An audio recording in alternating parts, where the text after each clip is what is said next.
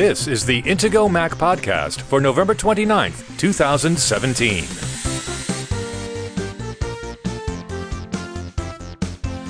In this episode, we'll have important information on a recent Trojan Horse malware variant that uses new tricks to access and infect your computer and devices.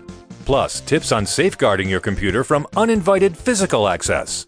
The Intego Mac Podcast is presented by Intego, makers of security and utility software, exclusively for Apple products since 1997. Now, here are the hosts of the Intego Mac Podcast, Kirk McElhearn and Josh Long. You probably download a lot of software, don't you, Josh? Occasionally, yeah. Whenever there's a new app that looks really interesting, then yeah, I'll check it out. It's tempting to find something that may turn out to be a tool that you use, maybe a game that you'll play a lot if you're into games. You want to keep up on what's new. You don't want to be stuck with just the same old apps.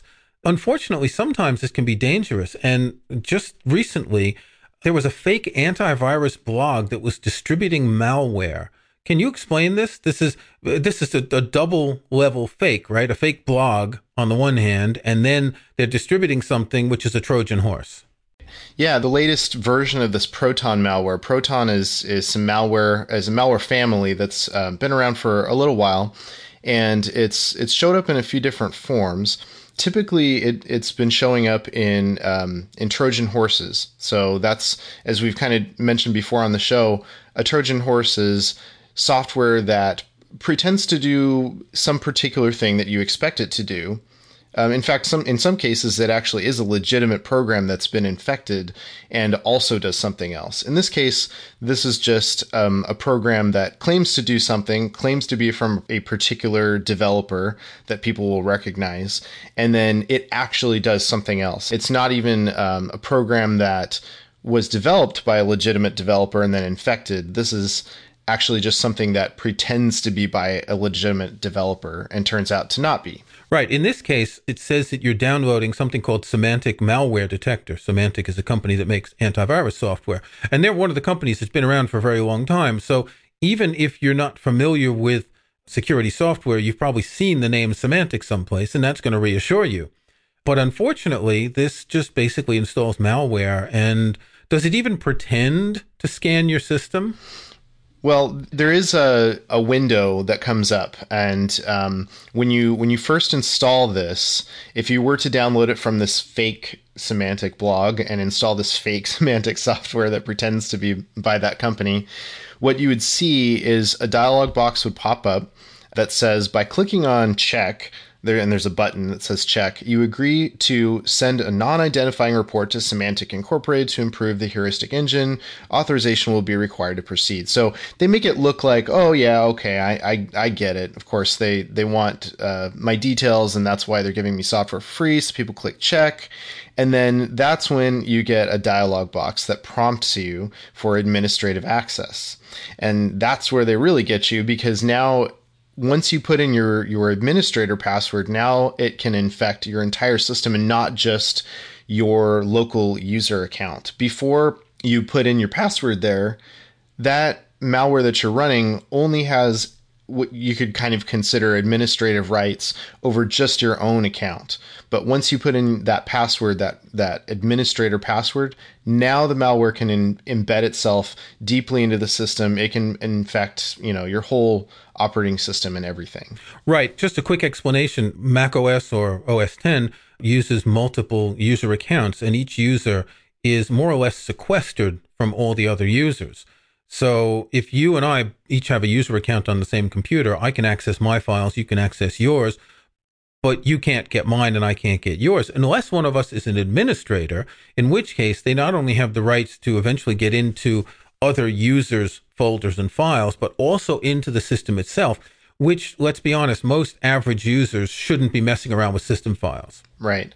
But this dialog box doesn't necessarily make that clear that that's exactly what's going on. I mean, this is a fairly common thing that when you're installing new software that you'll have to put in an administrator username and password.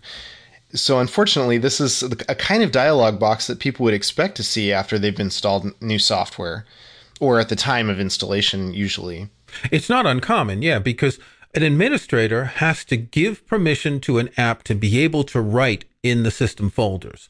whenever it's installing anything that's outside of the user's folder or outside of that applications folder. You can always drag an application you've downloaded into the applications folder. But when it's installing things in other parts of the system, it needs authorization. So as you say, this is relatively common. It's worth noting that you won't see this with apps that you download from the Mac App Store. You'll never see a password request, will you? Can an app from the Mac App Store then, when you launch it, say, I need to install something in the system and ask for a password? I don't think they're allowed to do that. No, I don't believe so, which is exactly why you typically don't see anything beyond, for example, an antivirus product in the Mac App Store. You won't see something that really can defend your whole system with active protection. You can install it for your own account, but it's not really going to affect any other accounts on your computer. It can't get the same level of access that you normally would be able to get with antivirus software. That's just one example. Right. There'll be a link in the show notes to an article on the Intego blog about this particular malware, and there's some screenshots. It's worth pointing out that this isn't new. There have been some other apps recently that have been infected in similar ways. We don't know if it's the same people behind it or not. One of them was Transmission, which is a BitTorrent app that people use to exchange files. Another is Handbrake, which is a really popular app that people use to rip DVDs and convert video files. So what happened is someone broke into the servers that are run by these developers and added some, what we would call a payload, to the apps. So when you downloaded the apps, the malicious software would install. Now, we've often told people, download software from the original developer, not from these sites that list a million different apps to download. But clearly, that doesn't protect you that much more, does it?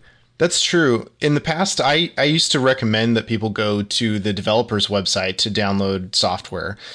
There had been times in the past where sites such as, any popular download site where you can go and search for a particular type of software or any particular software package, and they would give you the download link.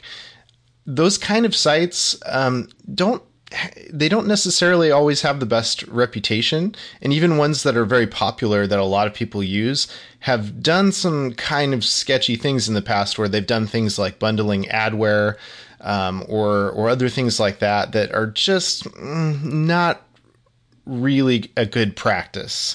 And so I've kind of learned to not trust those download aggregation sites. And so for a while, I used to recommend to people to go to the developer website. Well, 2 different times in 2016, Transmission, which is a popular BitTorrent client, was compromised. Their download server, their actual download server, was compromised on 2 separate occasions. And then back in May of this year, Handbrake, their download server was also compromised. Handbrake is video encoding software. And then just last month, we had an incident where Ultima Software, which makes a couple of programs, El Media Player and Folks, those were compromised as well. And again, it was the actual developer's download server that was compromised. So it's getting to the point now where it's difficult to really tell people, oh yeah, you should download it from the developer because that's going to be the safest place. Evidently, a lot of developers are not really doing as good of a job as they should at securing their servers. I don't know whether they're using passwords that aren't very good to secure their download servers or whatever it may be, but somehow these malware authors are finding ways to inject their malicious software into legitimate download servers and infect legitimate software. It's pretty difficult for a small developer who may not know enough about security to know how to protect themselves from this thing. Now, there are all types of servers, everything from a simple hosted server with some large company that hosts millions of people to individual servers on site in a company. And a lot of companies host downloads on Amazon Web Services servers. Now, I doubt that the AWS servers are getting compromised, so it's more likely that someone's figured out a password, if indeed this is the case. But I think anyone distributing malware would be more likely to target a small company who's running their own server, because they clearly don't have the resources to know what to do to prevent this sort of attack. These are obviously the type of malicious people who know enough to be able to attack servers easily. So they're just taking advantage of the weaker companies out there. But this raises the question now, is it safe to download software? We can go to the Mac App Store and we can be pretty sure that it's going to be safe, and Apple's tested the software. But there are limitations. Software that's sold through the Mac App Store is sandboxed. And what sandboxing means is that a given app can only access certain files in certain parts of the operating system. So this isn't a problem if you're downloading a text editor or a photo editor or an MP3 converter or something like that. But if you're downloading utility software, the developers may have had to remove features from the Mac App Store version because the software is no longer able to do everything that the original version of the app could do. Well, most of the time, it's probably not a big deal, though. Most software really doesn't need special permission and special access to do things outside of your own user account or your own user environment. And so probably most of the time, it probably makes sense to get that app from the Mac App Store. That's a safe way to go. And it's very rare that the Mac App Store itself will actually get compromised where, something malicious will make its way into one of Apple's app stores, whether iOS or Mac App Store. So in terms of safety, I would say that downloading something from the Apple, Mac or iOS App Store is the safest way that you can get software on your Mac or iOS device. So there's another type of Trojan horse that is relatively common, and you go to a website, it says you need to install Flash Player or you need to update your Flash Player, and you click a link and you download something, and it looks like an Adobe Flash Player installer, but it's not. Yeah, and this is something that actually is really common. I've come across this I don't know how many times, where a site will claim that Flash Player needs to be updated, and because Adobe so frequently releases Flash Player updates, it's something that is very believable. And so people see this message that Flash Player needs to be updated, and they go, "Oh yeah, it's that thing again. Okay, great." And it's so super easy to click and install, and it turns out that that's not such a good thing to do, because a lot of times that's how malware will get to you. But why does Adobe need to update Flash Player so often? Well, it's because they unfortunately have... I'm trying to think of a politically correct way to put this.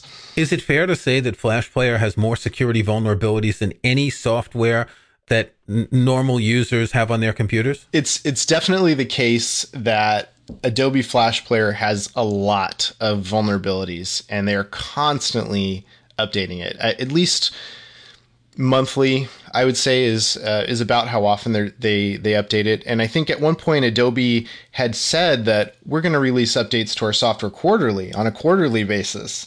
And it's like, really? How can you say that when you're having to patch your software every single month, and sometimes even more often than that, because of these 0-day vulnerabilities that people are finding and using to infect people's computers through their web browser. So on the one hand, we have the Flash Player software, which is dangerous.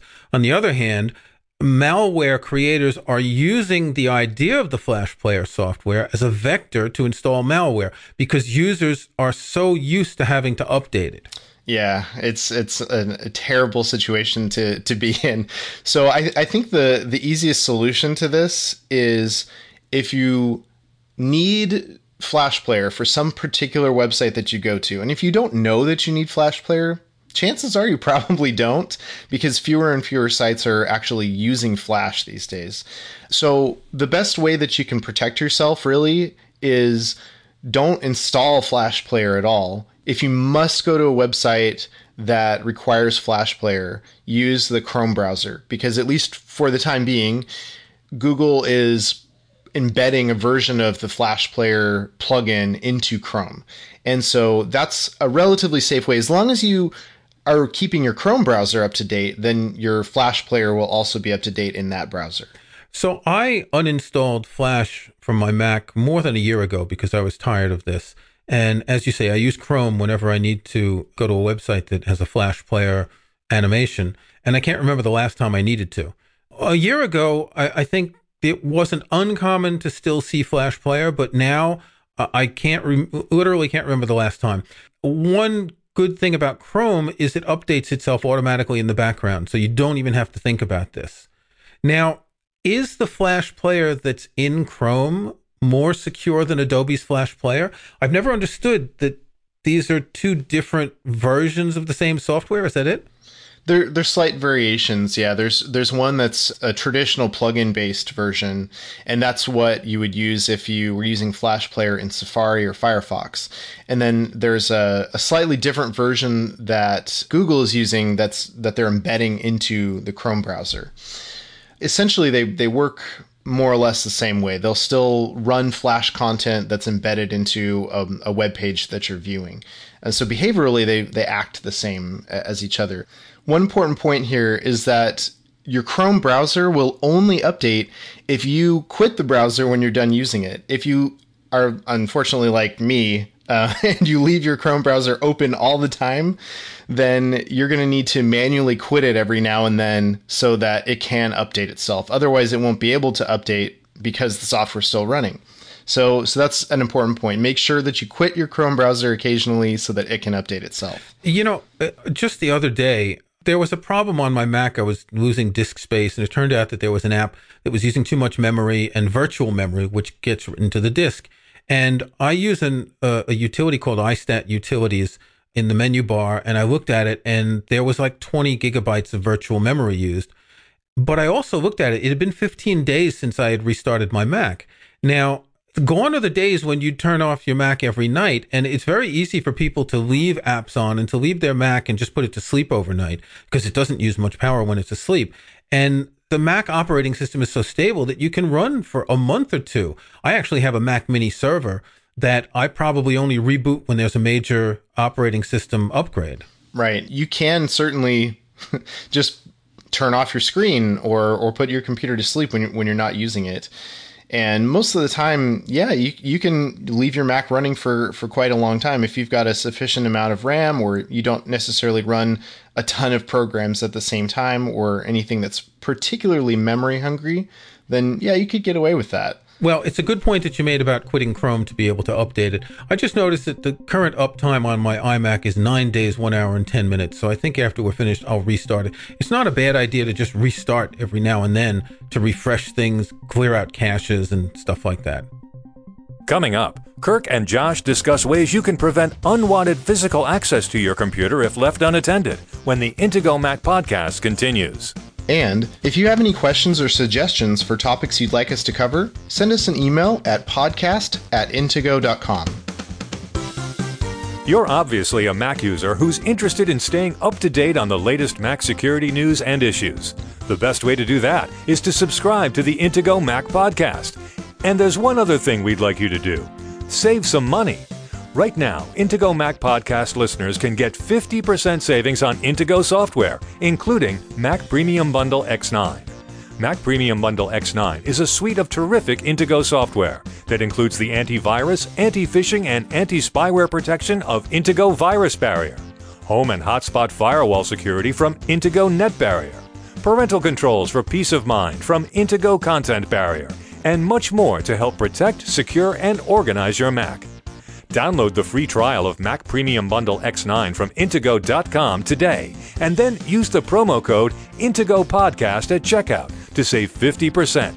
That's Intego Podcast to save 50% on complete Mac protection and security with Intego's Mac Premium Bundle X9. It's a great time to save 50% on Mac Premium Bundle X9 using the promo code Intego Podcast at checkout. Intego, devoted to protecting Apple products since 1997. Visit Intego.com today. In the previous episode of this podcast, we talked about passwords, and it was an interesting discussion because I learned a lot from you, Josh, about techniques for making secure passwords. Passwords are really important, but you know, there's one thing that people don't think about. Maybe they have a good password on their Mac and they're at their office and they get up to go get coffee, but their Mac screen is still right there, and no one even needs a password to get into their computer. Oh, boy. How do people do this? This is something that I see happen all the time, where people walk away from their computer, they leave it open, they've got their email open, and it's like, do you know how easy it would be for somebody to come by here and just, send an email from your account?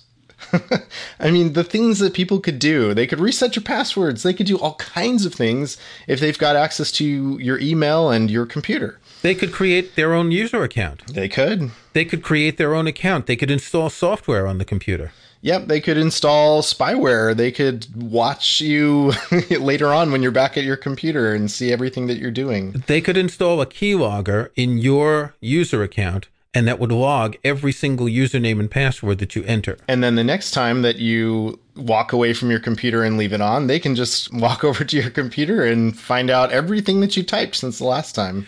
This is the kind of thing you see in movies.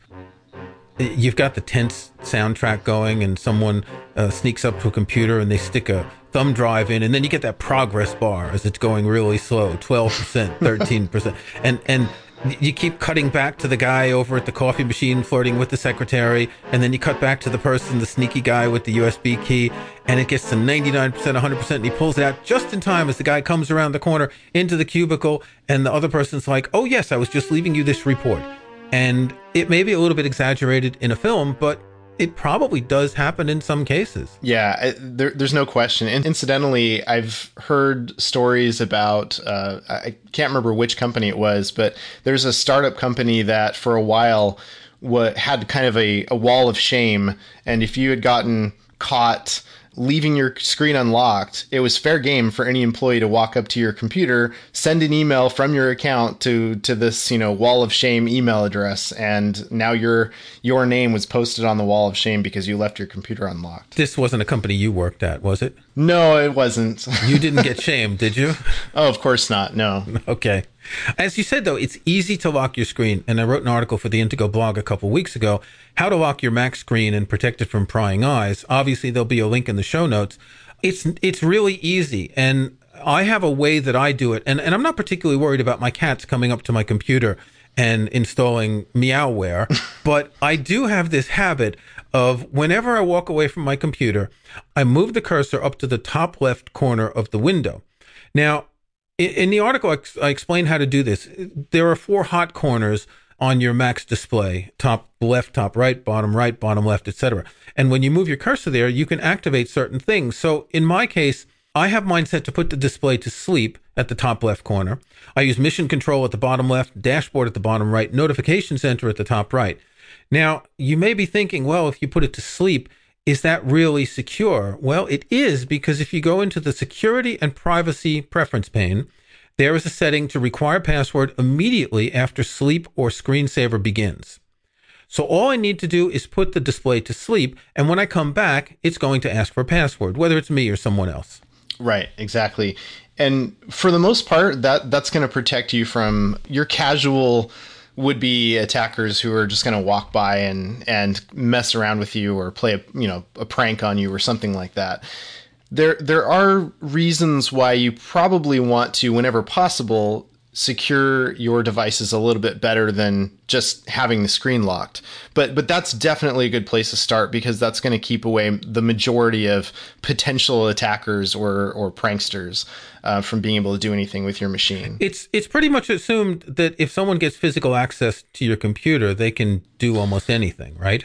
Yes. If they've got enough knowledge and skill, then basically with physical access, all bets are off. So the scenario that we were mentioning in a company is essentially just someone wandering by your computer. And it could be that you've got a desk by the door and some customer comes in, and if your computer's awake, they could do something about it.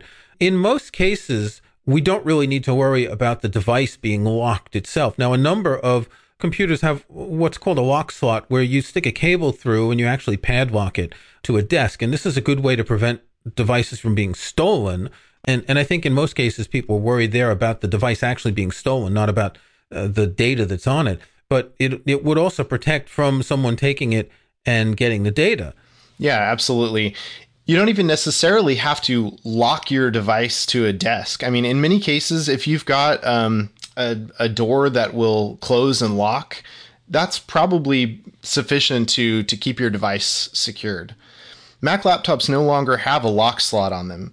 And so I've actually seen at trade shows, there are companies that have different ways that you can physically lock your device to a desk with some sort of adhesive that's very difficult to get off that you can stick onto your computer. And so there are other options there too to lock your device down and prevent someone from being able to grab it and take it away. And this is something you also need to worry about if you happen to be one of those gig economy people who works in a Starbucks. You eventually have to get up to get more coffee or to eliminate your coffee.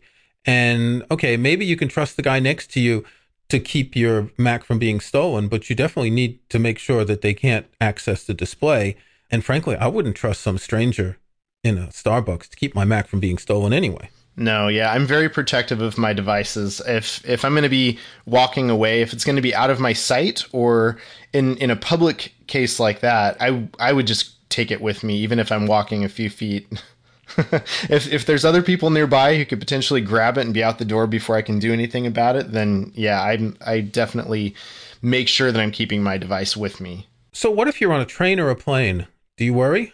Well, that's a good question. You know, I can see the scenario. You're sitting on a plane and Tom Cruise is in the row behind you. Uh-huh. And you go to the bathroom, and of course you're waiting for the person inside to finish and then the next person to go, and you're chatting to the stewardess. And Tom Cruise, meanwhile, slips up into your row, and your computer's there, and he slips that little USB key in, and you get the progress bar, 12%, 13%. And by the time you're back, he's got everything off your computer. Well, so there's kind of a couple questions here. One is it safe to check your laptop or other device in your luggage? Or should you always keep it with you?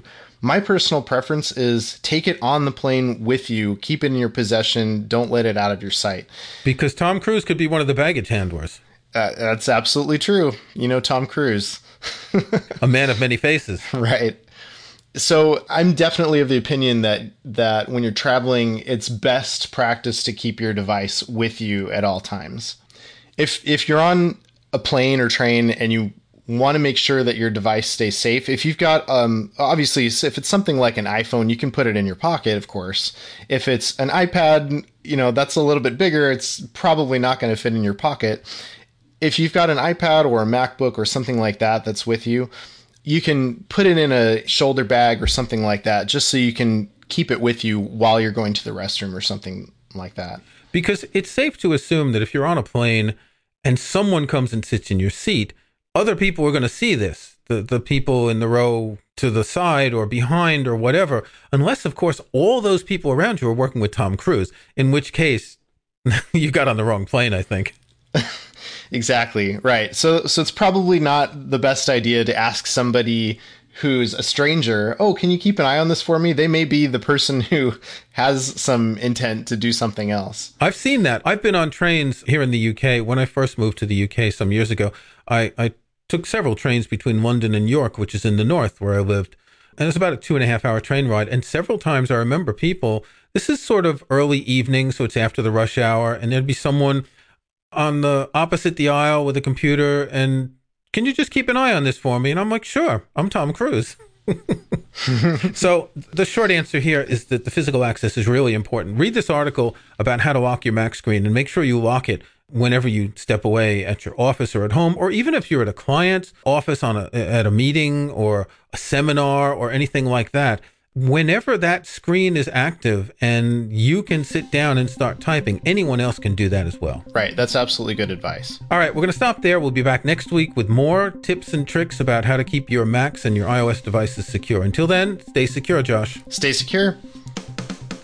Thanks for listening to the Intego Mac Podcast with your hosts, Kirk McElhearn and Josh Long. To get every episode, be sure to subscribe at Apple Podcasts or in your favorite podcast app.